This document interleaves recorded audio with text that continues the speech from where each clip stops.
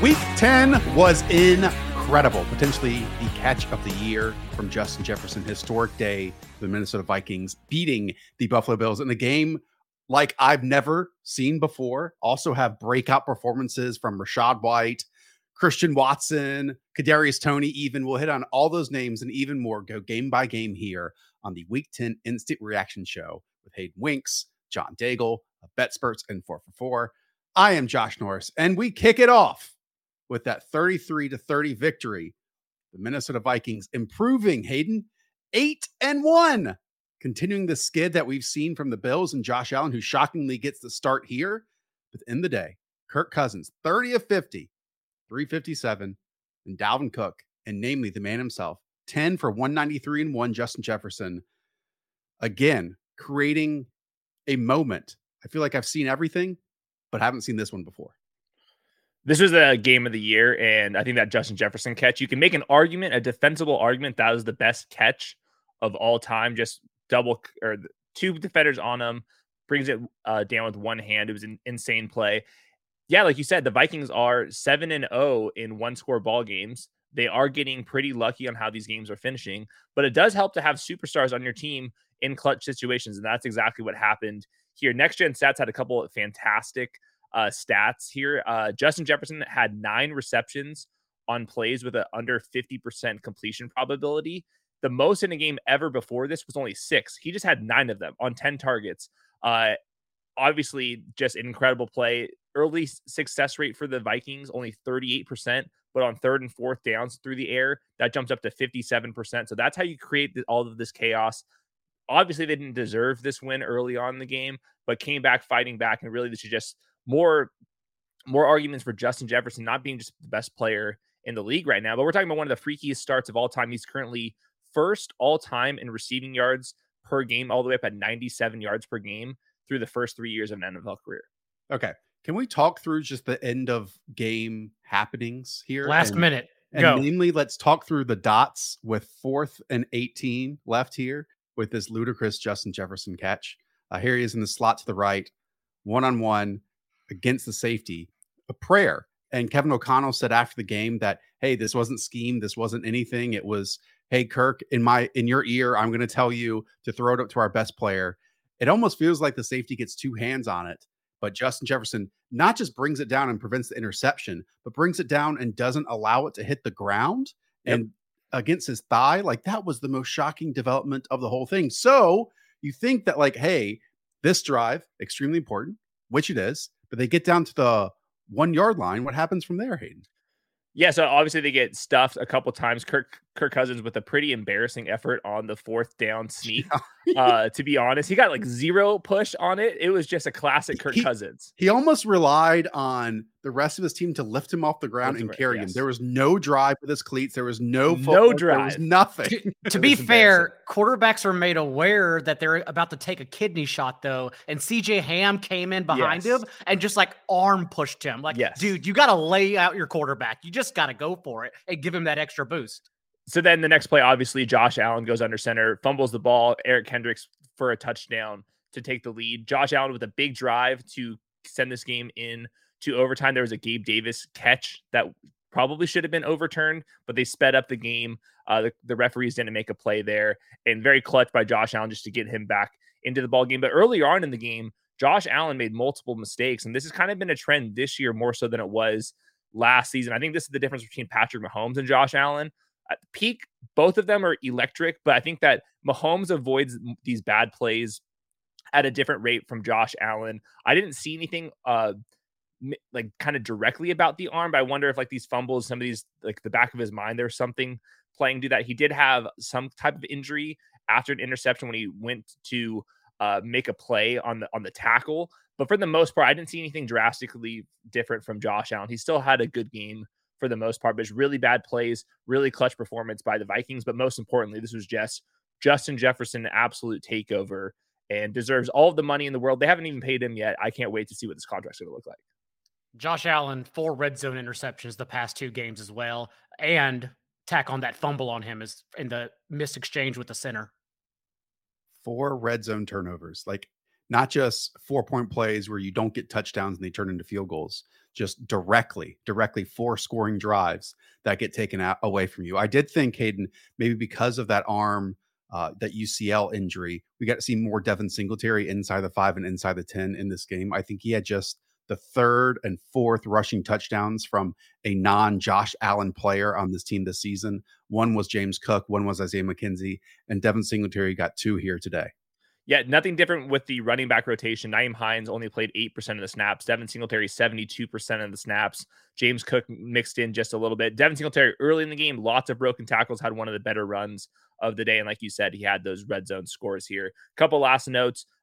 Gabe Davis, great back shoulder jump ball touchdown. Kind of a classic Gabe Davis play where a lot of his catches are on the sideline in coverage, improbable catches that he usually just kind of comes down with those. Doesn't do any of the easy stuff, but he's on the same page with Josh Allen. Dawson Knox, 79% routes. He's at least on the tight end 1-2 borderline. So nothing too crazy on the Bills end here. There have a couple injuries on defense, a couple injuries on the offensive line. I think they'll be squared away here. And then the Vikings, we're always playing this debate. Are they a good team, a great team, an average team? I think they're a good team. I think that they can beat basically any team on a good day like they did here. It did require an 81-yard touchdown from Dalvin Cook. Obviously, all of those Justin Jefferson grabs. And then last note for the Vikings here, Adam Thielen, it is not pretty, but it's 8 straight games with at least 7 targets. At the same time, though, career low in yards per target. TJ Hawkinson lit it up again, his 8th career game with over 10 targets, and that's 19 through 2. Yeah, I almost think you can look at this and get worried about the Buffalo Bills defense, which at earlier parts of the season was by far the best. But then when you look at, other than that 81-yard run that Dalvin Cook had, he had 13 carries for 39 yards or 38 yards. Adam Thielen had 49, TJ Hawkinson 45, KJ Osborne 35, So it's just Justin Jefferson taking over in certain moments and then you not failing to hit on your red zone plays. And this is kind of like back-to-back weeks where something like this has happened for the Buffalo Bills. Like you said, I think that there is a clear difference in the weight of how much Josh Allen probably feels like he has to carry in certain ways that Patrick Mahomes doesn't. But I could also look back here in week 17, week 18, and we say, okay, this little 2-game stretch that the Bills had, they were unhealthy on defense, but they got better as they go along. And to your point with the Vikings, man, like other than the Eagles, who probably played an easier schedule than the Vikings have so far this season.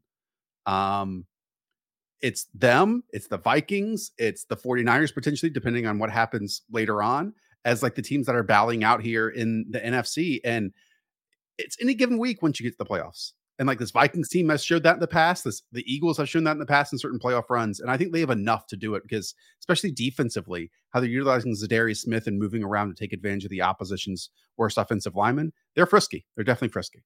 Even Pat Pete made a couple plays this game too. 7 of Minnesota's wins this year have come within 1 score. And also TJ Hawkinson, yes, getting noticed for his targets on this team, but Justin Jefferson still 13 and 16 targets with TJ Hawkinson the past 2 weeks. Real quick, Hayden, Nyheim Hines, only 1 target, 1 reception, and 9 yards. We're still waiting to see why they made this move. Maybe it's a thing for the playoffs. I guess it would take a little bit of time for this to kind of sink in. Yeah, I can't explain. I thought by the second week he would have been playing more than 8% snap. So I guess he's a deeper hold. And then we've got to keep firing up Devin Singletary as like a RB2 kind of depending on the matchup here. Sunday morning over in Germany, the Tampa Bay Buccaneers win 21-16, improving to 5-5 on the season over the Seattle Seahawks. Weird box scores here, Daigle. Talk me through it because my eyes immediately jump to 22 carries for Rachaad White compared to 14 for Leonard Fournette, who luckily got a touchdown. But other than that, outplayed. Let's start with the overarching game because the Bucs did build an early 2-score lead. And when the Seahawks started ramping it up and coming back, this game really boils down to a single play. Geno Smith's fumble inside the red zone in the 3rd quarter. He even apologized for it afterwards in the post-presser, took full accountability, saying that miss exchange is something that shouldn't happen at all. Brady also threw a late interception And so the Seahawks get the ball back, have a chance to cut it to even closer of a game. Geno faces a 4th and 4 on the next series following that fumble and makes an incredible throw. You need to watch those last 2 drives for the Seahawks, actually. But an incredible throw, as he's done so many times this year, backpedaling, going to his left to Tyler Lockett, finding him for a first down to pick it up. Same drive, 4th and 1. Geno scrambles to a left and fires to Marquise Goodwin, who beats Sean Murphy bunting on a corner route to the back of the end zone to cut it to 21-16 overall. But speaking of the Bucs offense and their box score, Rachaad White did get the start, but Leonard Fournette still came in on the second drive, and to the point where Fournette got injured in the third quarter, out-touched Rachaad White 14-11. And then once Fournette was injured, Keyshawn Vaughn came in the next drive, but even so, Rachaad White out-touched Keyshawn Vaughn 13-3 to close the game, including being used exclusively on the final drive and exploding for a 10-plus yard run to ice the game in the end. And now the tricky part is that the Bucs go on bye. And so we have this ambiguous layover for 14 days to see, okay, did White do enough? And if he did do enough to cut into Fournette's timeshare even larger, is this offense good enough to support 2 running backs? That's still what I keep coming back to. I think the run blocking for the Tampa Bay Buccaneers has been abysmal all season long. So at the very least, they need someone to maximize whatever juice they have in that backfield. And it's so clear that Rachaad White has the juice in comparison to Leonard Fournette. And sure, maybe you can bring in Lenny for short yardage situations or goal line situations or whatever you want to do. But it's so clear that this at least should be a 50-50 split, if not just be given over to Rachaad White moving forward. Because there have been points this year. Every time you can say, well, Leonard Fournette's better than pass pro. Not this year, bro. Not this year. He's more trusted as a receiver. Nope. Rachaad White is an awesome swing pass, screen, whatever you want to call it, pass catcher out of the backfield. And then just maximizing the yards that are created for them. That's not happening at all for the Bucs offensive line this year because it's not nearly as good as it was last year. And so at least have someone with a motor, with some explosiveness back there. And it needs to be Rachaad White moving forward. There was like the other thing coming into this game, Leonard Fournette, they weren't sure, and this is just a great story. They weren't sure Leonard Fournette was going to play because of a passport issue, that he was late to getting his passport, which of course, out of all the players on the team to have a passport issue, it happens to be Leonard Fournette. So they were saying that they were preparing that Leonard Fournette was not going to play until late in the week. Apparently just before they got on the plane, he did get his passport and was able to make the flight. 4 hours before. Yeah. So that's pretty incredible. Obviously coming after the bye that we would anticipate like a post-bye rookie bump situation, but it's just hard to tell. I think we're gonna have to look at the reporters. Like rest of the season, would you straight up rather have Lenny or Rachaad White? I would put it close. I'd put it really close. I think the upside of Rachaad White is what I would want to jump into. That's what I would want to bank on. And that's where I've stood this entire time, is that White has had his chances, and the issue is he hasn't looked explosive at all. This is the first game he's looked explosive. Do you think so? Yeah, I mean, I blame the offensive line, but I don't think, like Fournette, either of them have brought any amount of juice whatsoever. That's why I think both have just immensely struggled behind the offensive line. This is truly the first game where White looked explosive to me, anyways. I mean, Diggle had made the great point, though, is this offense good enough to support 2 of them? Because if this is 60-40, we can only get so far. And I know that I'm anticipating the Bucs to figure things out. Like Chris Godwin hasn't been the same. They've had some injuries around the offensive line. You would anticipate Tom Brady historically, the second half of games or seasons, just kind of kick off the coaching staff and ride the hot wave. So I think that'll get better, but they have to play better because a 60-40 split's not that intriguing to me either. But I think we also have to throw out our preconceived ideas of how a team would operate if their offensive line is bad in run blocking. As we saw today, they had 44 carries in comparison to 22 runs. Like, it was so clear heading into this game that they felt their best approach was going to be running the football. And so that's what they did at first down runs all season long. Like, I'm not saying it's going to be efficient. I think there's just going to be a bunch of volume. And I would just rather have the player who I view as more explosive with potentially more upside than the dude who, going through and trying to make the thumbnail for today with Leonard Fournette, he looks large. He looks large right now. And he's moving like he's a heavy man, speaking from one to another, Like it is week 10. It's okay. He is falling into the end zone. Like, all of his touchdowns, there's nothing interesting about them, And I think that there could be some interesting moments moving forward with Rachaad White. So those 40 carries, by the way, were the most by a Tom Brady quarterback team since 2018. Talk to me about Julio Jones. I've got the dots. This one was just before, in the second quarter, 13:48. We haven't seen very much at all of Julio Jones this season. That's been disappointing. But here on a 31-yard touchdown, catches it underneath on a crosser and outruns the rest of the Seattle Seahawks secondary. And number 13 did not beat him to the goal line to stop the touchdown. As you can see in the dots, if you're watching live, probably because Julio Jones is finally healthy. I don't think there are enough targets to go around here. Julio Jones with 5 targets. Chris Godwin, who we've been struggling to get there anyhow since he's averaged 5.4 yards per target over the last month, does score his first touchdown of the season. So a little bit of hope here. And then Mike Evans is the one who basically made the biggest plays throughout the game. 6 targets behind Godwin's today. Anything on Seattle's end here? Kenneth Walker, this is his worst, let's say, statistical game of the season, just 10 carries for 17 yards. Kind of looks like the Bucs defensive line from last year is back in terms of stopping the run. Meanwhile, 8 targets, 6 receptions for 55 yards. Many in the fantasy community assigned the disbelief that Kenneth Walker could not catch passes. In negative game script, Daigle, he's our second leading receiver here. And he had been running the routes the past 2 weeks. The targets just weren't following, but now we see, okay, they don't mind dumping off to him. 11.7% target share in week 9. And then this week, a season high 24% target share, as you said, 8 targets from Geno Smith. So any additional boost we can get to that floor, since he has been boomer bust, but still hitting home runs for touchdowns because that's the type of player he is. If we can get him involved in the passing game, that's wonderful moving forward. I just want to say this was a quote unquote bad Geno game, and he was making some insane throws down the end. His accuracy remains beyond elite right now. That touchdown to Marquise Goodwin in the quarter of the end zone was fantastic. So this offense, I think, is pretty high floor. I mean, they can run it and pass it. I'm still definitely in on the Seahawks in general. I kind of hate the idea that some are just waiting on the decline of Geno to hit at any moment, because I don't think that's like really putting his perspective of the season in focus, because he's had so many more highs and then just a couple of down plays, and he's just good. He's simply good, and you can have a couple bad series or a couple bad quarters and they can bounce back for sure.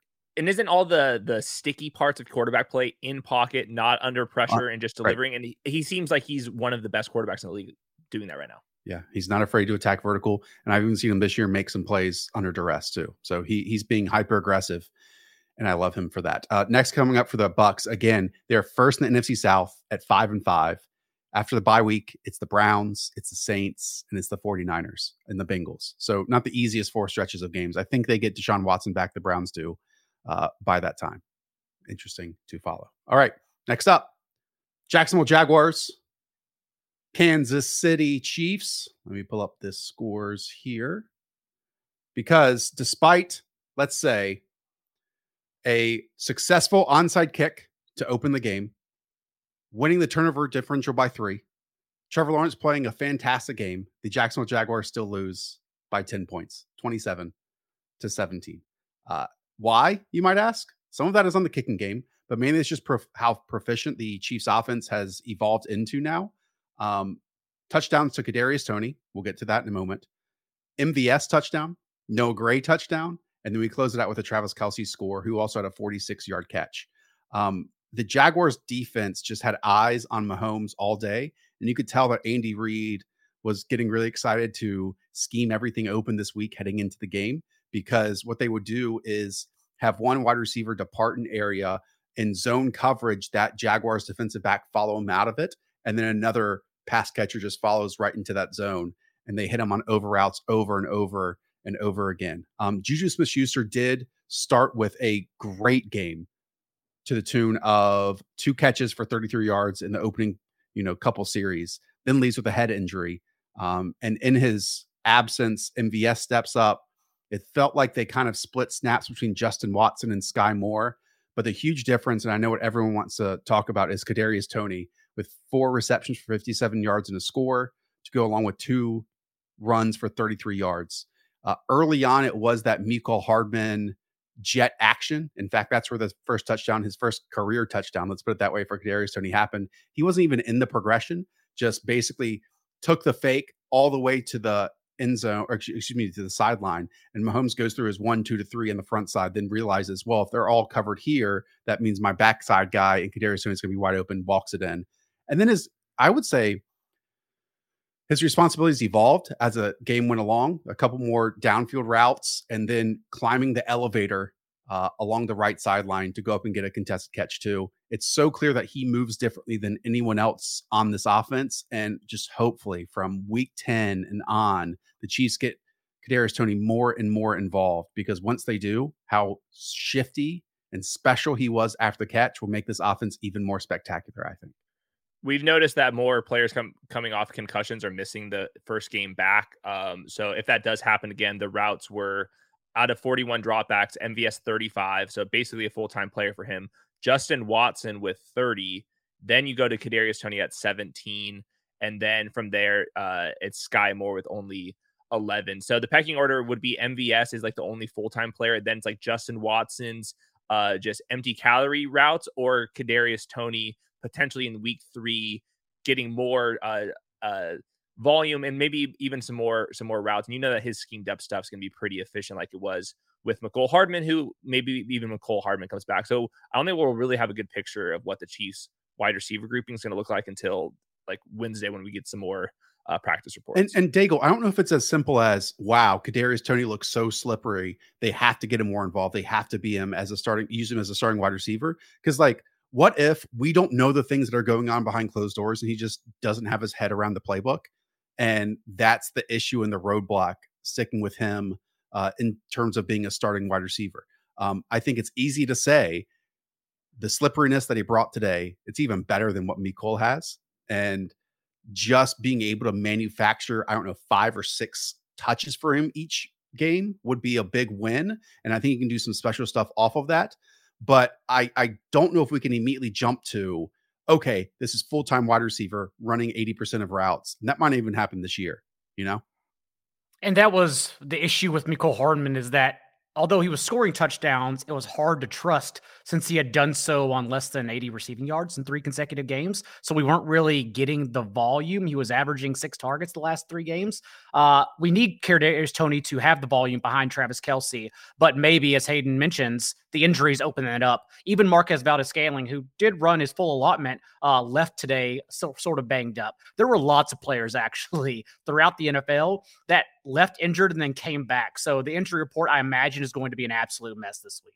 Now, with all that said, and trying to put context to it, if Kadarius Toney does start running full routes and like full participation, the floor is the ceiling, whatever the hell Michael Jordan has been saying, you know, because look at where so many of these targets happen. And it's because Patrick Mahomes just sets people up for success to get after the catch, or he buys time. And then on these broken plays, you are having one-on-one situations with the cornerback or defensive back on you, and then you can win after the catch again. Like we talk about so often across the league, and we're here in week 10, how many can you say, hey, this player who's not playing at a full-time rate right now can make the entire difference for this offense and take it to the next level? And Kadarius Toney can do that for the Chiefs. They're basically replacing the run game for all these like manufactured things to Kadarius and Mecole Hardman types. I would say this is the floor for CH. He played 4 snaps. This is the territory where it's like, is he going to make the roster next year? Bad. Yeah.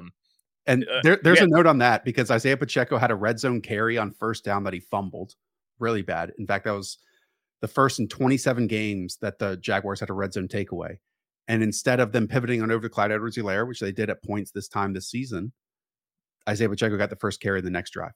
Jerick McKinnon was the player in those hurry up 2-minute situations. And like you said, I think CEH has had 0 catches on 2 targets, and that's it. Like, he probably isn't rosterable at this point.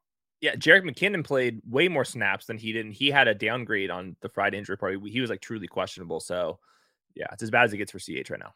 I put Clyde Edwards-Helaire on the waiver wire drop list last week. Actually, Jerick McKinnon has now seen 8 targets in back-to-back games. This is what you needed to happen for these running backs to break out, is that one needed to go away, and CEH went away.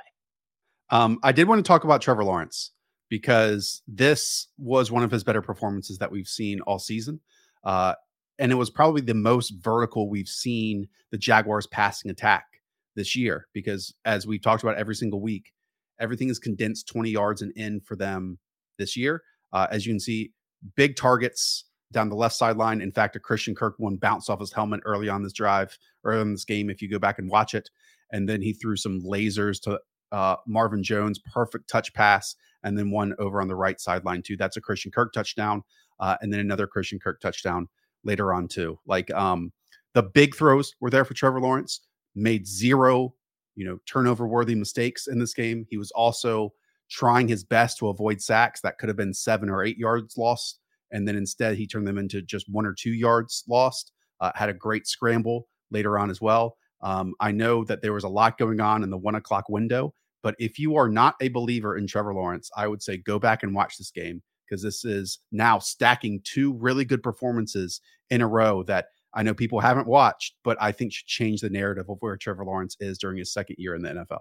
It's still upsetting, though, that they opened the game with a recovered onside kick, and then the following possession, you had that Pacheco fumble, and the Jaguars offense did absolutely nothing with it.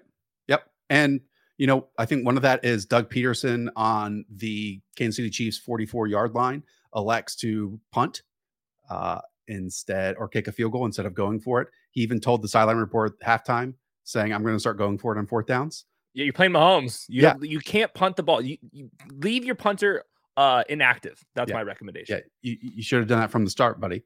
But yeah, I mean, Trevor was really, really great in this game. Sure, you're going to see a couple sailed passes. Who gives a shit, people? Like, Trevor Lawrence was unbelievable in this game, despite just being, 29 of 40 for 259 and 2 scores to go along with 26 yards on the ground. And I guess because they were working in so much negative game script, that is one reason why Travis Etienne just goes for 11 carries for 45 yards and 28 yards in the air too.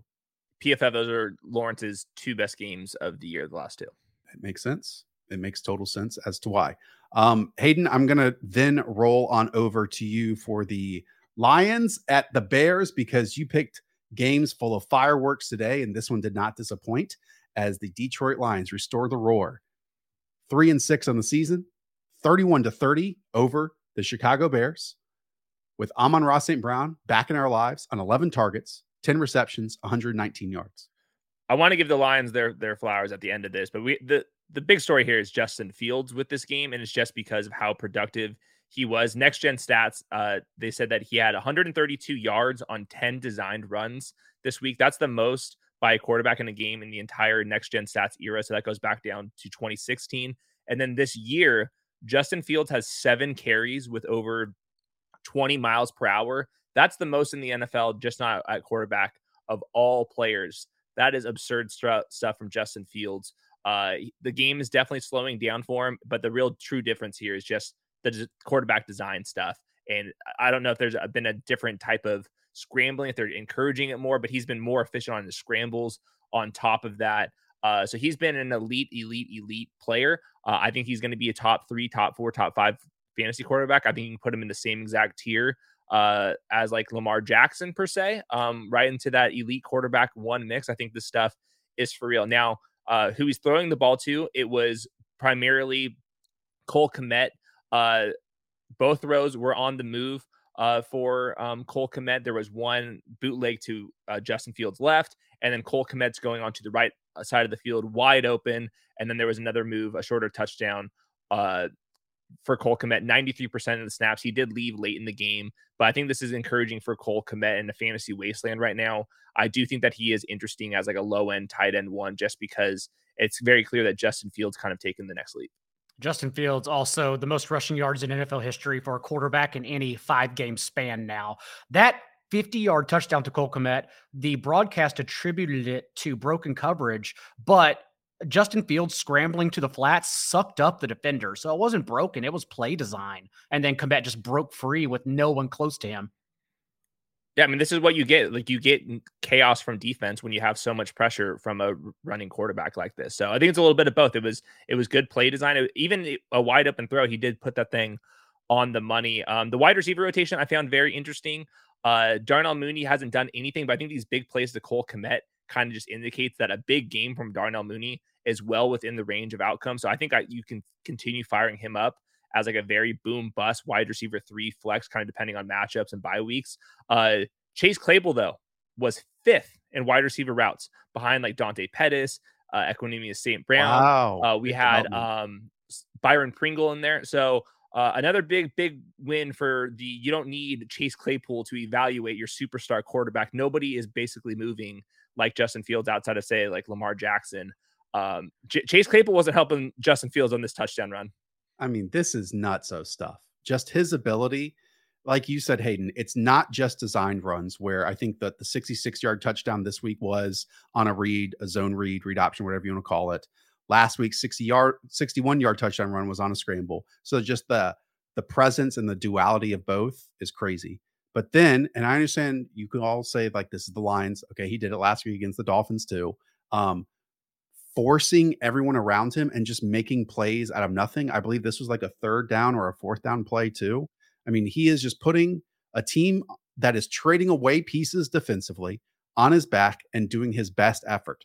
And sure, they're 3-7. They might not have a great season this year, but just being able to instill the confidence in your young decision maker, as we talked about last week with Josh McCown, that allows you to then build it into 2023, 2024, because it's harnessing and allowing the game to slow down. Because once he makes plays like this, he can say, okay, I know the speed of everyone else around me. I know that in this situation, I can press it this much or go this hard. And in other situations, I can try to throw it away, which maybe he should have later on in this game. And so just building the experiences in these moments that allow him to use both his throwing and mainly his rushing ability too is just really important for the development on a player. And we didn't see this more than, 2 or 3 games ago at all this season. This 96 dot right here that he shrugs off, that's a 300-pounder. Just absolutely shrugged him off and then led him in for a touchdown truck stick. Last note for the Bears. And by the way, Justin Fields having this good of a game and the Bears losing is basically as good as it gets for the Bears organization moving forward. On the bad side, Khalil Herbert leaves with a hip injury. He was ruled out in the second half. David Montgomery and Khalil Herbert were mixing in kind of as it was going. And then on the flip side for the Detroit Lions, one hell of a game from Jared Goff and Amon-Ra St. Brown specifically. Early on in the game, it was just Amon-Ra St. Brown for first downs. Like I think he had like 6 or 7 first downs in the first half, and that continued in the second half. He did have a little bit of a leg injury late in the game, but it seems like he's going to be all right. The big news for fantasy circles for the Lions was DeAndre Swift. He only plays 30% of the snaps, and this wasn't because of a setback or anything like that. Jamal Williams was the 1A. Then DeAndre Swift comes in there for 30% snaps, and Justin Jackson, this has been the new wrinkle. He still plays 27 snaps, and this wasn't in the garbage time. No, nothing like that. Early on in the game, Justin Jackson was out there, and he was out there late in the game as well. So I don't know what's going on with DeAndre Swift because he was a full participant on Friday. There was no reports before this game that he was going to be limited or anything like that. They're just not using him nearly as much, and it's really hard to get DeAndre Swift back in like that top 10 conversation until we get some more snaps because 30% is just not cutting it. Daigle, question for you. Instant reaction shows, so you are not responsible for them 4 or 5 weeks from now, okay? As everyone knows, over these last couple weeks, it has been absurd from Justin Fields, like quarterback 1 overall territory in that 441 passing yards, 385 rushing yards, 11 touchdowns, and 1 interception over the last 3 games, okay? Next up, Atlanta Falcons. Awesome. Jets, tough, but we can still roll with it. Packers after that. Great. We can still roll with them in the top 12 quarterbacks. But once we get to, weeks 14 and 15, hey, it's playoff fantasy football time. It's the Eagles and it's the Bills. I'm asking you to look into your crystal ball into the future. Justin Fields as a starter in those weeks too. I believe so, but it's something I keep coming back to. What I suggested on Twitter a couple weeks ago was the stack I wanted was Justin Fields and Deshaun Watson, since Watson in the playoffs, wherever that's even applicable anymore, gets the Bengals, Ravens, Saints, and Commanders. And I will figure it out from there. But Justin Fields against the Bills, as you mentioned, Bills defense has been somewhat leaky recently. Yeah. Also, this Bears defense is so atrocious that they don't have any choice but to keep Fields out there. You're still probably starting him, but is he a top 5 quarterback as he's been now for 4 consecutive weeks? I don't know, but you still probably take the rushing floor. Yeah, I agree. It's a situation that we keep suggesting, hey, monitor the waiver wire as we're going along if you're using Fields as of right now, because you have about 4 weeks to potentially stack a better option. And if not, a guy who can reel off his 60-yard touchdown run, apparently against anyone, gives you a 12-point floor, which is pretty good. Amon-Ra St. Brown also these past 2 games without T.J. Hockenson, 34.5% target share, and today a season high 42% target share. Yeah, his targets, he had a 91% success rate on his 11 targets. That's absurd. Miami Dolphins beat the Cleveland Browns 39-17, improved to 7-3 on the season. It's like clockwork, Daigle. Tua, 3 touchdowns. Jalen Waddle, 66 yards. Tyreek Hill, 44 yards and a score. But maybe the surprise, Jeff Wilson, 17 carries, 119 yards and a score. An absolute ass kicking by the Dolphins. No competition whatsoever. The Browns opened with a touchdown, start 7-0, and we think, okay, we got a game now. And even on the Dolphins' very first possession, the Browns were subbing players in and out defensively, I assume to combat the heat and the Floridian dehydration in this one. But the Dolphins marched down, and that's all that happened throughout this game. Tua's 3rd consecutive contest with 3 touchdowns. The Dolphins in that span have scored 31, 35, and 39 points. They didn't punt today. Only the 5th time in franchise history the Dolphins have not punted in a game. And then actually outgained the Browns 491 to 297 in terms of offense. Both Jeff Wilson and Raheem Mostert, they averaged 7.5 yards per carry today. Just plowing the way to a surgical. You see the completion rate in the numbers. Got pulled in the 4th quarter because this game was so far from over.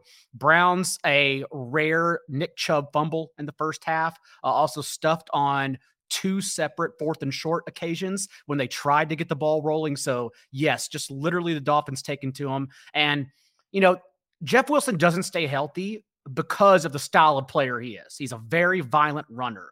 But man, when he's healthy, that violence, you could just see it on film. And that's one of those games today where he looks like shot out of a cannon on a handful of carries. Is it this simple, Daigle? Jeff Wilson, 19 touches. Raheem Mostert, 12 touches. Jeff Wilson is the 1, and Raheem Mostert is the 2. Yes, and Wilson has now out-touched Mostert in back-to-back games since joining the team. So this isn't a 1-week aberration. He did so 6 days with the playbook as well. So I do agree. It's such a shrewd move by the Dolphins. And we talked about this at the deadline on that show, Hayden, where you go from literally the first signing of free agency last year in Chase Edmonds, which you expect to be a big part of this running scheme. And he was the least efficient running back in the league this season, to then go to one who ranked by all advanced metrics in the top 10 of that, who also knew the playbook, in Jeff Wilson for just a 5th rounder, because you're making a push for this season. Like, get rid of the mistake that you made in free agency and greatly improve on it. And if this makes Miami a balanced team with an offensive line that can be questionable at spots, but plays well against the Browns, albeit the Browns defensive tackles are among the worst in the league at stopping the run, that's amazing. Like, that again sets you up for this window to win, which the Dolphins are in right now. It looks like Raheem Mostert started the game, but Jeff Wilson played 60% of the snaps, and late in the game, it was Jeff Wilson in their last touchdown drive, or I put drive in quotes. It was just a 20-yard Jeff Wilson touchdown run late in the game. So very similar usage as it was last week, where Raheem started, played the 2-minute drill, but when they're actually just trying to run the ball like normal, that's where they have Jeff Wilson kind of more as the power back. So I'm with you guys. I'll be ranking Jeff Wilson a couple spots ahead of Raheem Mostert in my rankings next week. Anything on the Browns here you want to talk about? Jacoby Brissett, some people liked him as a streaming option, just 1 touchdown, did have 40 yards on the ground, which obviously helps. Donovan Peoples-Jones completely outgains Amari Cooper, 99 yards to 32. At the very least, Nick Chubb gets 63 yards and 11 carries and a score. Not too much. It was a season high target share for Donovan Peoples-Jones as well. And man, Amari Cooper, I don't know if y'all have been aware, has these weird. I brought them up to Hayden because Daigle, I don't know if I believe in them, but they are proving to be true. It's now splits. It's now 4 games on the road this year, and he's totaled 120 receiving yards compared to 450 and all 5 touchdowns at home. And I expected against man coverage, which he's historically plowed through, like this would be an okay spot to run him back. But dude, like, he disappeared today. It's wild what's going on.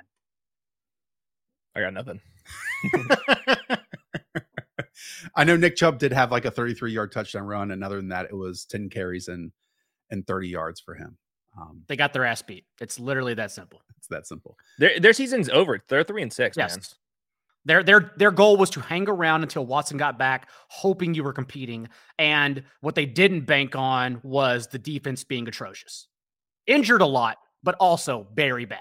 And really, they should have started 3-0 because they had that Jets debacle in week 2. So like that would have been a huge boost. They are 1-5 in their last 6 games. 1-5 in their last 6 games. All right, let's now go to the Colts at the Raiders. A few things to talk about here. Sure, the first score, 25-20. Jeff Saturday gets his first victory as head coach here. But even before this, the weirdness of this game opened during the 1 o'clock window. We get news from Zach Kiefer that Matt Ryan is taking starting snaps from starting center Ryan Kelly, and Sam Ehlinger is working with backup centers. That is such a statement to me from this perspective, because Jeff Saturday had the liberty to instantly name Matt Ryan as a starting quarterback. That's a dick kick to Frank Reich, who had Sam Ehlinger bestowed on him, forced upon him by Jim Irsay as a starting quarterback. And I'm sure Frank Reich would have loved at 3-1 to move over to Matt Ryan as his starting quarterback, because it's so obvious to all of us that he's the better option to actually win games. Yet again, the respect and responsibility that Jeff Saturday has immediately walking through the door and Irsay allowing him to do that. I'm not saying that life is fair at all, but I think that's a very notable action that we get out of the gate. That was the best coaching move of the week, is Jeff Saturday going to Matt Ryan. Like you said, it's very notable about who is running things over there and how inconsistent this ownership has been. Jeff Saturday seems like a cool dude. They definitely were rallying behind him in a close win right here, but Sam Ehlinger's out there. They do not win this game. So very confusing team management, the whole thing. But for Michael Pittman and all Jonathan Taylor, like Matt Ryan is so clearly ahead of Sam Ehlinger on the field. And I'm glad that the Colts made this decision, because the Ehlinger Colts were going to be unwatchable. And at least Jeff Saturday is going to be pretty interesting. Correct. But you agree with me that like Frank Reich probably would have wanted to go to Matt Ryan. Like it's of course. It's just Irsay now with the guy that he wants as head coach, allowing him to do what's best for the team instead of tanking in the opposite direction, which is what seemed like the path that the Colts are walking down previously. Okay, let's dive into this actual game, because really at the end of it was this very fascinating sequence. Okay. A 3-play stanza, if you will. Matt Ryan had a 39-yard scramble on a passing play, which out of nowhere, never expected this. Michael Pittman then caught the next play for a 10-yard gain that he fumbled. It goes back to the line of scrimmage that a Raider should have and could have easily fallen on and helped them seal this victory. Instead, Michael Pittman somehow is able to fall back on to the ball, and then immediately on the next snap, Paris Campbell on 2nd and 9 scores a 35-yard touchdown. Then, following series, Derek Carr throws into double coverage for a near interception, staring down the middle of the field with Davante Adams tipped in the air, easily interceptable. It is not. Then the next snap, climbs the pocket, 20-yard dart over the middle of the field for Davante Adams, who takes it for 48 yards and a score. It was a very, very close game at the end of this one. Again, the Raiders were driving for a score to win it in the last minute. Davante Adams was taking over, but on a 4th down at the end, Stephon Gilmore in one-on-one coverage bats it away, locks Davante Adams down, who on 3rd down, Foss Moreau drops a go-ahead touchdown score. So look, Jeff Saturday 100% gets the win. I can't tell you exactly the differences of Parks Frazier being a play caller. It's more this offense in the Colts can be presentable and in the passing game, because middle of the field work, so on and so forth. And it truly helps that we get the best Jonathan Taylor performance that we've seen all year at 22 carries, 147 yards, including his 5th carry of 15+ yards this year, a 66-yard touchdown. Again, the closest thing we've seen to JT of 2021. We'll have to see how much this was, because no Nyheim Hines, no Deion Jackson, but Jonathan Taylor played 60 of 64 snaps. We were not seeing that type of usage earlier on in this season. If this holds, we can get some pretty freaky Jonathan Taylor numbers down the stretch. And that should be a complete 180 from most people's stances, and myself included. Just because if Matt Ryan's the quarterback and he's going to be playing that amount of snaps, we can see some pretty high ceiling games. What's your thoughts, Diggs? I think we talked about Jonathan Taylor in a buy low situation. Obviously, that window's closed now, but the thing was, before injury, he was still handling 75% of the team's running back touches. That's a player we want to target. And so to get 22 of 26 running back carries, see 100% of the team's running back targets, it is still elite usage that was happening before injury. So yeah, it just makes sense that Jeff Saturday would understand who his best players are and then ride them. And it might go a little bit deeper than that. Like during their opening press conferences, also when they said Sam Ehlinger was going to be the starting quarterback of this team, Jim Irsay revealed that over the past, or on 2 other occasions, he's tried to hire Jeff Saturday as the offensive line coach, and he declined. It's arguable that the blocking improved here in the running game too, because a lot of these runs were just up the gut. Here you can see the 66-yard touchdown run that Jonathan Taylor had, and he went untouched, because the right side of the offensive line just blocked down. It was 1-on-1 versus safety, and boom, he's gone. So maybe that continues moving forward. I am with you, Hayden, when you mentioned that, like, no Nyheim Hines, no passing situations, because there were times when, a third down back, quote unquote, was probably needed. And, it's Jordan Wilkins and Zach Moss on the roster, and there's no clear Deion Jackson-like player. But even just from like a pure individual who can create explosives, this has been what's been truly missing from JT this year, among other things. So I'm just really, really pleased to see it. Really pleased. Would it be unfair for me to say this game was said more about the Raiders than it did about the Colts? Because, okay. First of all, there was a lot of plays where I saw it was wide open Colts players, and including on that run. The defense has no talent, and it's because of their draft picks. We went over in the last show. The offense, like you said, in that 4th down with where Gilmore locked up Devontae Adams, that can't be your play call. It's 4th and 6. You don't need a touchdown. And it's just a back shoulder fade, like 20 yards downfield. That's the play call that you get designed. Yeah. We've seen Adams struggle against like double teams because they're not scheming him open. Raiders got their first sack in this game in the 4th quarter, the first time in 13 quarters, okay, since week 7. Derek Carr opened this game 0 for 5, then I believe hit his 15 of his next 16. But so many of that was shorter receptions, shorter targets. Let's get the ball out of his hands. He still does not look comfortable in this offense. He was missing open checkdowns on like angle routes to Amir Abdullah. Again, I think the end of the game really worked because either it was Devontae Adams making a one-hand stab catch along the left sideline on 3rd down, then on a diving touchdown grab, Foster Moreau with the defender draped all over his back makes it on another one. And then it's, hey, Devontae, I'm going to throw it to you on a stick. You make someone miss and then get yardage. Like Mac Hollins didn't have his first catch until 5 minutes left in the entire game. Josh Jacobs looked great. I know it only says 78 yards and a score and another 28 yards in the air, but he was what was keeping this team going. And I'm fearful that Derek Carr just doesn't look comfortable in a Josh McDaniels offense. And we still get 10 more games of this, 9 more games of this. Like, I don't know how it's going to get better midseason, and they're already 2-7 and going absolutely nowhere. Adams has 17 and 14 targets the past 2 weeks. That's literally what the offense has become. It's exactly just funneling through him on those routes you spoke of. Looking at Chandler Jones, guess how many sacks he has this year? 0. 0.5. Yep. He chipped in. Also, very quickly on the Colts side of the ball, we did see a little bit of a resurgence for Paris Campbell. Now 32% target share in this game. His last 3 games with Matt Ryan, 26% target share, whereas he had a 13% target share from Sam Ehlinger.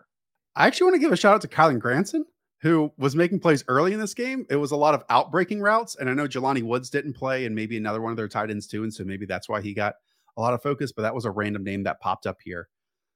Yeah, Hayden, I think you put it best on Twitter, where Josh McDaniels notoriously has a difficult playbook to comprehend, and it's so clear nothing is clicking here. Everywhere he goes, it's like if when Mac Jones was there, when he was with the Broncos, now it's like, we just don't understand the playbook. How about come up with a playbook that's a little bit easier to understand?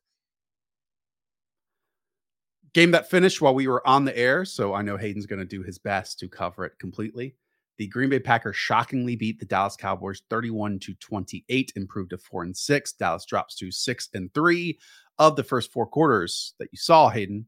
Talk to me about it.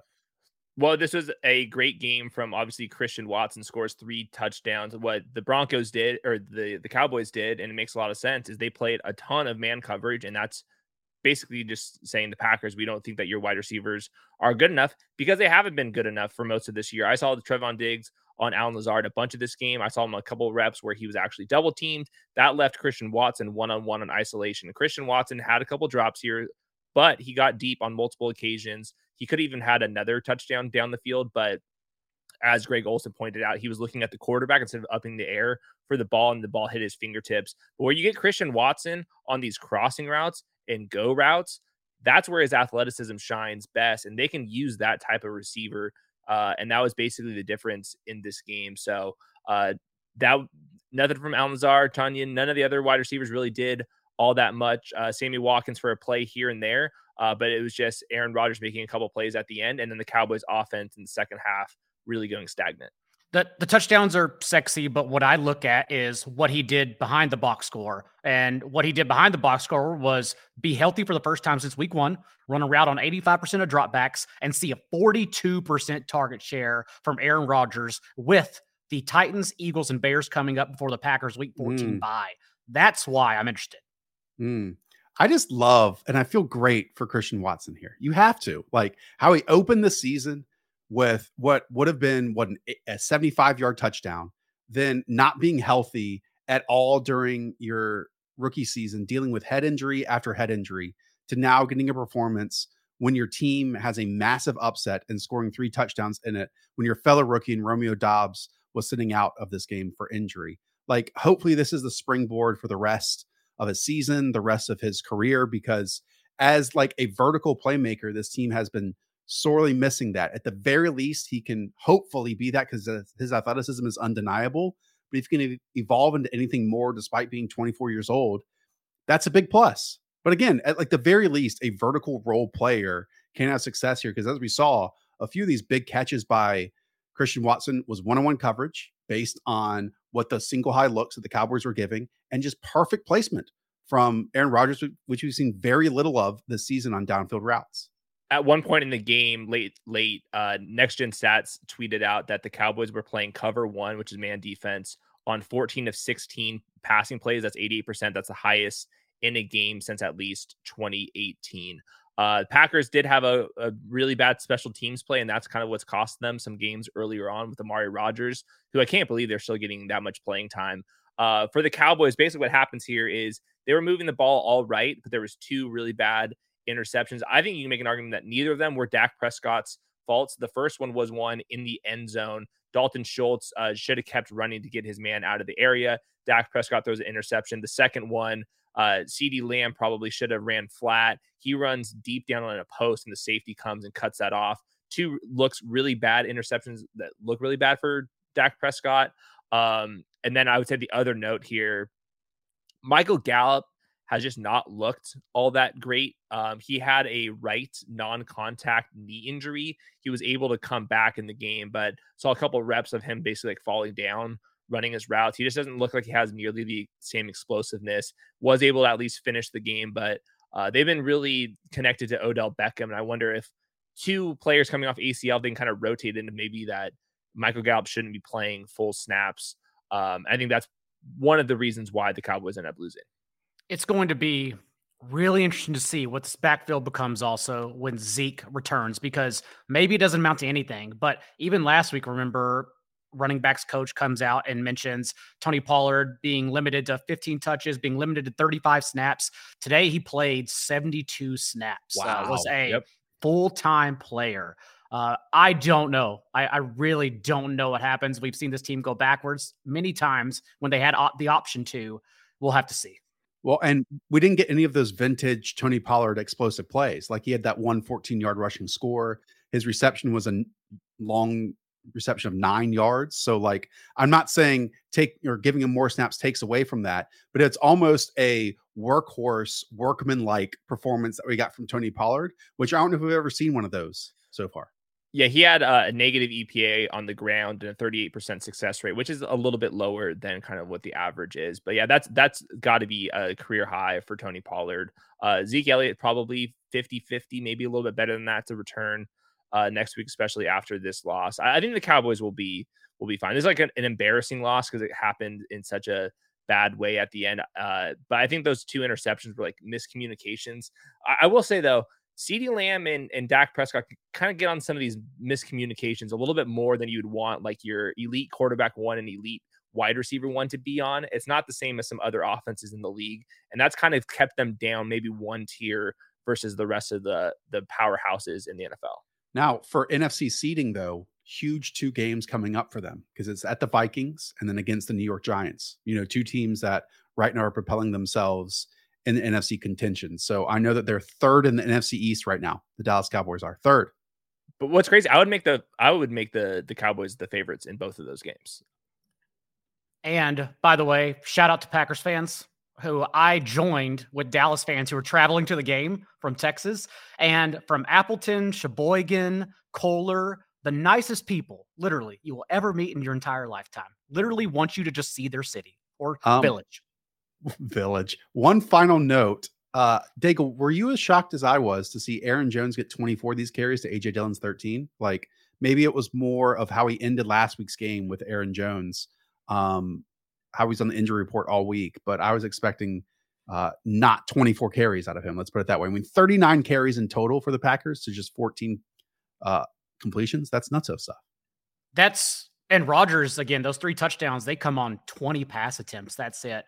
There were too many performances today where teams are hiding their quarterback with 30 plus running back carries. But yes, I was only like you surprised because of the injury. Even in being removed from the injury report on Friday. But the touch share, remember, this is what was happening before Aaron Jones initially got injured, since he had handled 81% and 69% of the team's running back touches in 2 games prior. Did we talk about the Odell news at all, where he's even told teams that he doesn't want to come in and immediately sign? Like he wants to wait until after Thanksgiving to get healthier and in better shape, which I don't know people can do actually during Thanksgiving. So it's one of those where it's almost a true playoff push and not over these next 2 to 3 to 4 weeks that he's going to be a huge help. So that's just for fantasy purposes. I want to put that out there. Yeah, I agree. I think if he does anything, that's a bonus for you. And in the waiver wire column last week, I think I had him behind Terrace Marshall just because if you needed somebody immediately, Odell Beckham wasn't that individual. Also, it was a thin week. This week, we have Christian Watson and a handful of others. So Beckham will still be on there, but buried. Broncos at Titans. If you did not watch this game live, you do not have to watch it later on. I wish I was fluent in like French or Portuguese or something, because I could tell you that Russell Wilson is trash in 2022 in at least a different language, so you wouldn't have to hear it in the same way over and over and over again. But this guy's brutal. Like he's just really bad right now. 21 of 42 for 286 yards, 1 score, and 1 interception. I understand that he's missing a number of starting offensive linemen, but it felt like over and over and over again, this team was in 3rd and 6 plus, 3rd and 8 plus, 3rd and 11 plus. He actually did a decent job early in this game converting some of those, but way too often it turned into, I'm going to heave it up and try to allow Courtland Sutton or someone else to win on the outside. I'm trying to pull up his passing chart here because it shows that Russell Wilson was 4 of 15 on passing plays that went 10 plus air yards in this game. He just blindly throws these 3rd and long conversions up, and Courtland Sutton came down with a couple. Jalen Virgil had a 66-yarder on his only target in this game, but nothing is getting better in the Russell Wilson department here that, again, you can stack on top of yourself. And this game ends with a sack fumble, one of 6 sacks he took in this game, followed by an immediate interception that he forced over the middle of the field. So I don't even know what reset button you can hit, because just something has to totally change for this not to be a complete disaster in 2023. And I don't even know what kind of stock you put into Courtland Sutton's 26% target share, because Jerry Jeudy reportedly we're looking at an ACL injury. And then also no KJ Hamler in this game. So when Kendall Hinton's your number 2, where else are you going to go with the ball? Yeah. I mean, the Jeudy injury happened in the first quarter. It was a target of the middle of the field, non-contact, goes down. And then, as you said, I think some people feared multiple injuries, and we'll find out more later on this week, but it does not sound good. If the defense doesn't break down on that Jalen Virgil target, like, what is this offense? What happens today? It was just the safety slipped and couldn't get over the top, and then that is it. And I mean, there's nothing, again, like I said, to stack from series to series that you can find an identity for this team. There was a potential big Greg Dulcich play over the middle that was like a one-handed, just out of his grasp, but it's gross. Like, it's really gross. After the game, the coaching staff said that they seemed like they dodged a bullet with Jerry Jeudy. It might be like an ankle sprain, something like that. But even with that, that could be multiple weeks. And we've seen Jerry Jeudy play through these type of injuries and played really bad. And they're not playing for anything. So I would expect Jerry Jeudy to not play all that much down the stretch here, pending some news. So for Courtland Sutton, I mean, he's going to be like the most disgusting wide receiver 3. But like, you know what it is? It's almost, and this comparison might not make sense, a Taylor Heineke to Terry McLaurin, throw it up and pray style contested catches that you're getting from Russell Wilson to Courtland Sutton now. Like, it's all a flip of a coin. Is this third down heave along the sideline, which is almost an added defender, going to be a throw that's inbounds and catchable for Courtland Sutton to go up and get? Because none of these guys are running wide open. Like, these aren't concepts. It really is all along the sideline. And then I'm going to ask you to make this play for me and bail me out of the situation. I'm throwing it blindly up to you. It's so gross. I know I keep saying it. I also feel bad leading off with a team that's 3-6, because somehow, once again, the Tennessee Titans are 6-3, even after starting Malik Willis for 2 games, and they get Ryan Tannehill back here. And look, it's not like they had to do that much. Like, Derrick Henry, 19 carries for 53 yards. And the 2 big plays where Ryan Tannehill passes to Nick Westbrook Aquina. One was a flea flicker that he was wide open for a 63-yard touchdown. And another one was a great post pattern to a touchdown, the back pylon from Ryan Tannehill. I can't tell you exact things that this passing offense was great at today, because those are really the 2 plays that made the entire game, to go along with one Chig Okonkwo catch and run and Austin Hooper 3rd and 11 conversion. So I love that the Titans and Mike Vrabel and company are able to win games like this, but it gives me no more confidence in their offense to have success once they do reach the playoffs. The same issues that we've had for them over the last 2 years too. Robert Woods leads with 38 routes, and then Nick Westbrook-Ikhine, and then Treylon Burks returns. They kind of split work. More 3 wide receiver sets this week, it looks like, from the stats. I think Derrick Henry may still be bothered too. Did it look like that to you, Josh? Because now we've seen, after 3 consecutive games of at least 30 touches, the past 2 weeks, 17 and 21 touches, and he's played less than 60% of the snaps in both those games. I'll have to go back and look at that specifically. There was this weird moment also on 3rd and 3 that instead of giving it to Derrick Henry or even giving it to Dontrell Hilliard, I actually think it was a 3rd and 1. They bring Malik Willis in a zone read play, and he fumbles in that situation, and then they give the ball right back over, and luckily the Broncos didn't capitalize on it. But there's still like these minuscule issues that Todd Downing might have, but I actually think that Ryan Tannehill gives them some bit of consistency, and it's just, this team's going to hang around all year long. They really are, but it feels like one thing has to happen. Like, either Treylon Burks emerges, who was non-existent in this game, like truly non-existent, or flea flickers have to hit to go on top of the Derrick Henry stuff. But good on them to win this game by missing so many defensive players, because their defense has been the identity, and even David Long, their great linebacker, missed portions of this game. So that's a huge feather in the cap of the Titans. We're going to learn how good the Titans are at Packers versus the Bengals, at the Eagles, the next 3 games. We'll figure out if they're good or fake good.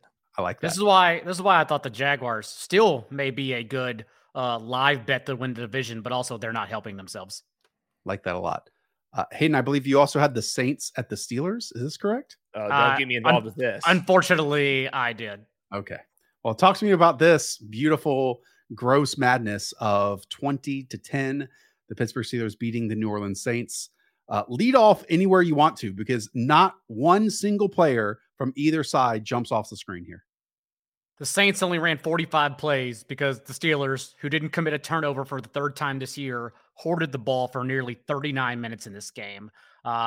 With, as you can see, 32 running back carries, and then tack on Kenny Pickett's 8 runs as well. New Orleans was also flagged 10 times for 74 yards, including a flag in the end zone, which set up Kenny Pickett's 1-yard touchdown dive. Pat Freiermuth and this team's first game without Chase Claypool leads with a 23% target share, which he's basically been doing now, averaging 8 targets in the full games he's played without suffering an injury from Kenny Pickett so far. But overall, not much to see here. An offense getting back to establishing the run, hiding Kenny Pickett, and leaning on Najee Harris and Jaylen Warren post-bye. Najee Harris, his 20 touches matches a season high. Jaylen Warren's the first time he's seen double-digit touches with 12 in any game this year. And so it became essentially not so much a timeshare, but definitely a 60-40, and getting Warren in particular involved on passing downs, which is why he led the backfield in targets. I'm looking at just the snap counts, and Freiermuth and George Pickens, as expected, are basically full-time players. I was just going to ask you, Josh, what are we going to have in Scottsdale? I'm thinking tacos and margaritas. Dinner on you, bud. Oh, what did y'all bet?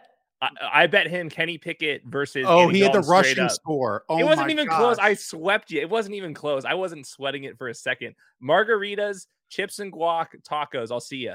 Oh, he had the rushing score. That's why you got it. Whipped your ass. No. How is 199 yards, 0 touchdowns, 0 interceptions, and compared to 174, 1 touchdown? Your quarterback lost through 2 interceptions and hasn't sniffed a rushing yard since 1996. He had a rushing yard today on 3 carries, sir. And he Chris Olave also 17.5% target share.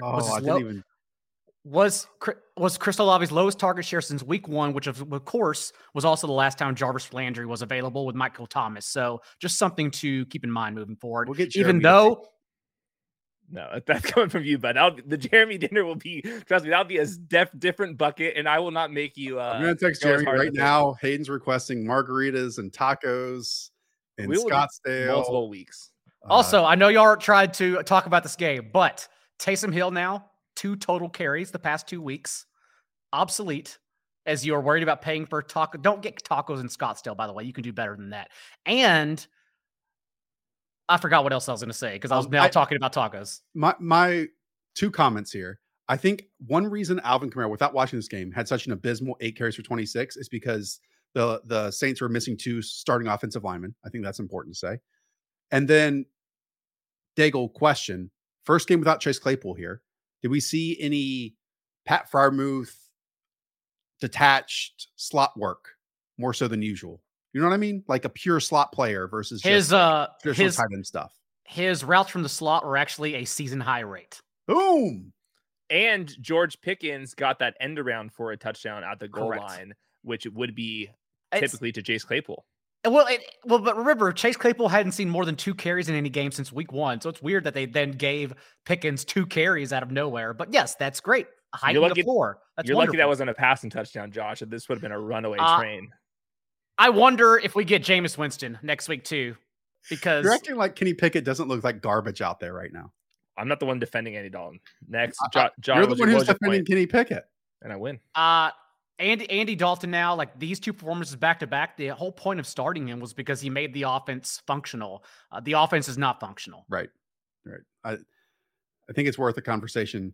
Well, the whole thing, if he's pressured, Andy Dalton's going to suck. TJ Watt came back, pressured him at a really high rate, 5 sacks, end of story. For Andy Short Dalton. Week as well. Yeah. Yep. Okay, let's talk about Thursday Night Football. We got 3 more games here to cover. Carolina Panthers beat the Atlanta Falcons 25-15. Deontay Foreman, 31 freaking carries, 130 yards. The weather sucked in this game. That was part of the reason why DJ Moore got 4 for 29.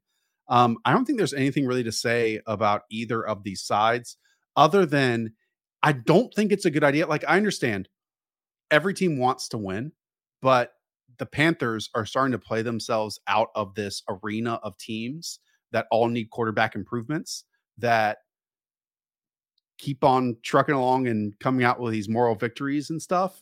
Long term, not going to help you find your quarterback of the future, I think. But my biggest note here is just kind of see Pat what to do with them. The Falcons had 4 running backs with at least 9 snaps. And then Tyler Algier actually outsnapped him. CPAT's going to get his because he's so efficient on them, but the Falcons can get into a rut. And then if he's not going to be dominating touches, it's I'm a little bit nervous that his floor is certainly much lower than RB2's. Does he have enough juice to kind of make up for the difference? We'll see, but I'm a little disappointed that in the second week back, didn't see a larger chunk of the It was touches. A short week, though. That's what I've been chalking it up to, was 3-4 day turnaround. Okay. Also for D'Onta Foreman, I was tepid on him going into this game, actually, because we were getting Chuba Hubbard back. Hubbard obviously led Foreman in carries and targets the last time they played together. And so I was quite shocked to see the 31 carries. Again, rain. The game script worked out for a team that only had 19 dropbacks. But yes, good to see D'Onta Foreman out there leading the team in touches. Laviska Shenault has 4 or 5 manufactured touches this year and scored touchdown on 2 of them. It is intriguing to me that they have not even tried to use him as a legit wide receiver in the slot or especially outside at all. I think that's very telling. Cardinals at Rams. Cardinals win 27-17. The big takeaway here in the Colt McCoy versus John Wolford battle is in the final frame of this game. Cooper Kupp on 3 receptions and -1 yards leads with what looked to be a severe ankle injury. Matthew Stafford was probably expected just to miss this game, but Cooper Kupp, who has been the only consistent part of this Rams putrid offense all season long, that is certainly something that we will all be monitoring moving forward. And there's not obviously a clear-cut replacement for Cooper Kupp on this team. Like, I don't know if they move Allen Robinson into that role, if that makes Tyler Higbee, who had 8 receptions, 73 yards, more viable here. But it's something that can't happen in what has been, again, a miserable season, top to bottom, for the Rams at large. After the game, Coach Sean McVay said that he, quote, just knows it didn't look good. It didn't sound good on Cooper Kupp's injury. It was like the mechanism of a high ankle sprain, and then at worst could be one of those fibula, tibia injuries. So we'll see, but their season's so beyond over. What's even the point of bringing him back? So this could be a huge storyline where we might not get him back for not just this month, but potentially the entire season. Same thing with the Matthew Stafford stuff. I don't see why rush him back. The season's a lost cause, and they're not even tanking for the first round pick because they don't even have one. So it's like it's a runaway train. There's no point for the Rams right now. And it's not just offensively, defensively, it's been abysmal too. Special teams, it's been abysmal.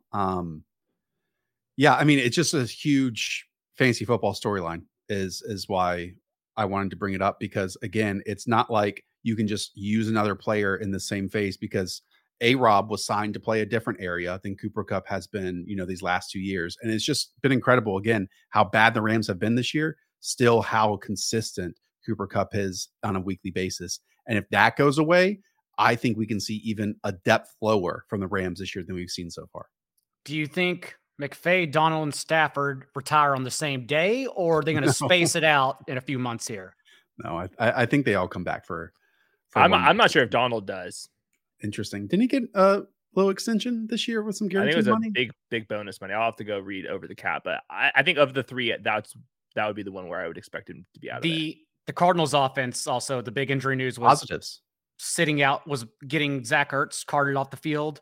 Not good, especially for someone in his age. But honestly, all they did was hit the B button and throw DeAndre Hopkins. Pretty much Rondale Moore entire game. Yeah. And Moore definitely came on stronger at the end or in the second half whenever Ertz was out. Yeah. I mean, 14 targets for DeAndre Hopkins. I want to see where those are later on. Rondale Moore, I know he was spamming that 5-yard sit route and making the first person miss like he's been doing over these last 2 and 3 weeks.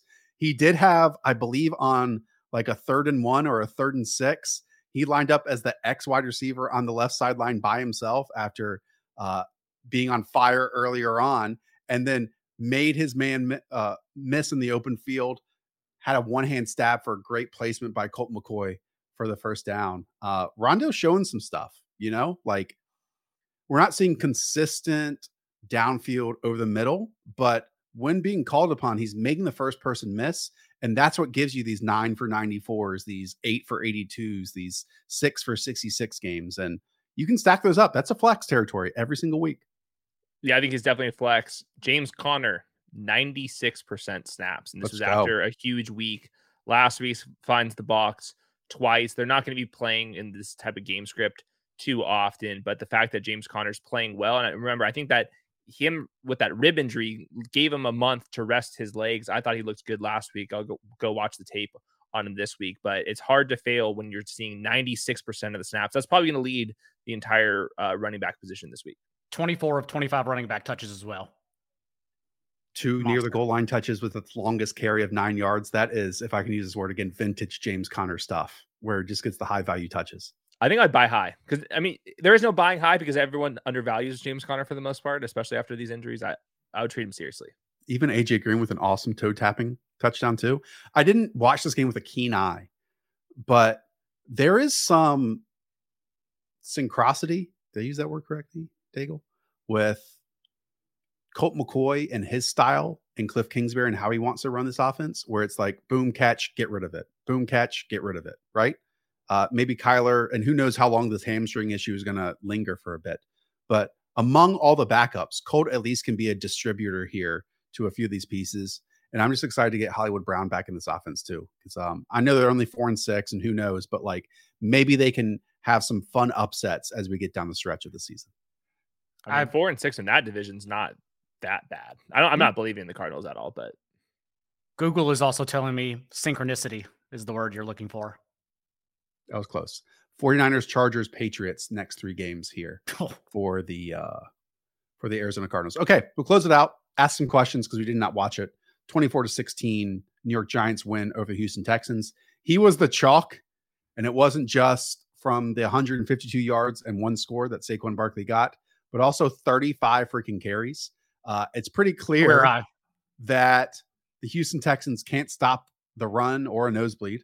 And that led to 47 team carries to go opposite 17 attempts from Daniel Jones, who on just 13 completions, 197 yards and 2 scores, including a 54-yarder catch and run, make someone miss from Darius Slayton, who this team wanted to get rid of all offseason and now has turned into probably their best pass catcher on this team. What are the Texans doing with Davis Mills?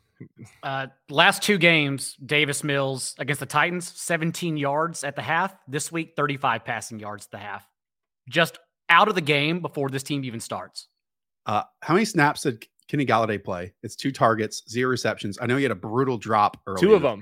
Two brutal drops. And the second drop, he came out at halftime and Darius Slayton was starting over him because they benched him. Dable even said in the locker room, he told him he's going to the bench. And so I think we returned to it, but I think we are pretty much done with the Kenny Golladay experiment for good now. The Giants are 7-2, and they don't even have like Evan Neal wasn't out there in this game. I think Tyree Phillips was playing instead of him. Like, let's go. Golladay after the game was saying, I don't pay attention to the fans and stuff, and said that he still feels like he still has the same juice as he did with the Lions. We'll see when he gets cut. I understand close game wins, and you can say teams that they played against, but they've beaten, the Ravens this year. They beat the Titans to open the season. It doesn't get that much more difficult for the Giants here in the near future. It's the Lions, then the Cowboys, which is tough on, I think, Thanksgiving. Then Washington right after that, Eagles, then Washington again. So like 3 of their next 5 games, extremely winnable.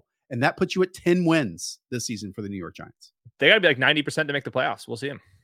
Darius Slayton also, that possession out of the half in which he replaced Kenny Golladay, did score his 54-yard touchdown. Literally that same possession. Also, Nico Collins now has out-targeted Brandon Cooks in their last 3 games together and outgained him in receiving yards. And we said this in the Start Sit show. Hopefully you all tuning in on Sunday mornings. No offense to the people that love him as a player, but Wan'Dale Robinson is Wan'Dale Robinson.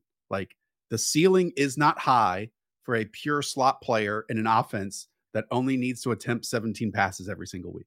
Like 2 for 20 is what he got today. Daigle, do you get Wan'Dale Robinson sit-start questions on your feed and stuff? People think he's like going to be a explosion for the second half of the season, and I just don't see it. I love him as a talent. Like I'd like him as a talent, but I understand there's a ceiling there for the offense that he's in and the archetype of a player he is too. But the start sits that usually he comes with are either easy or impossible to answer. Like I had someone ask me, Wan'Dale Robinson or Christian Watson, for instance, in like Watson's first game to do literally anything in his career. And obviously the answer was Watson in hindsight, but it's like, how can I even suggest that? It's like cross your fingers, I guess. 4.0 ADOT for Wan'Dale today. Right. That is what he is. We were getting like Wan'Dale versus, I don't know, like Brandon Ayuk or something like that. Those are easy. We get some disgusting people in our comments. So yeah. All right. That's going to do it for us. Get out of here within an hour and 20 minutes. Go and check out Daigle stuff on BetSperts and 4for4, a all-encompassing waiver wire, which is going to be really important here as we head into week 11 with all these significant injuries. So and Hayden will have a video on our channel on Monday for that as well. Thank you all for tuning in. Be sure to send the channel to one of your friends. That's our challenge. And be on the lookout next week. Hayden and I might have a little game-specific contest for this very show and podcast. Potentially. Be on the lookout. Up the villa. We'll talk to us.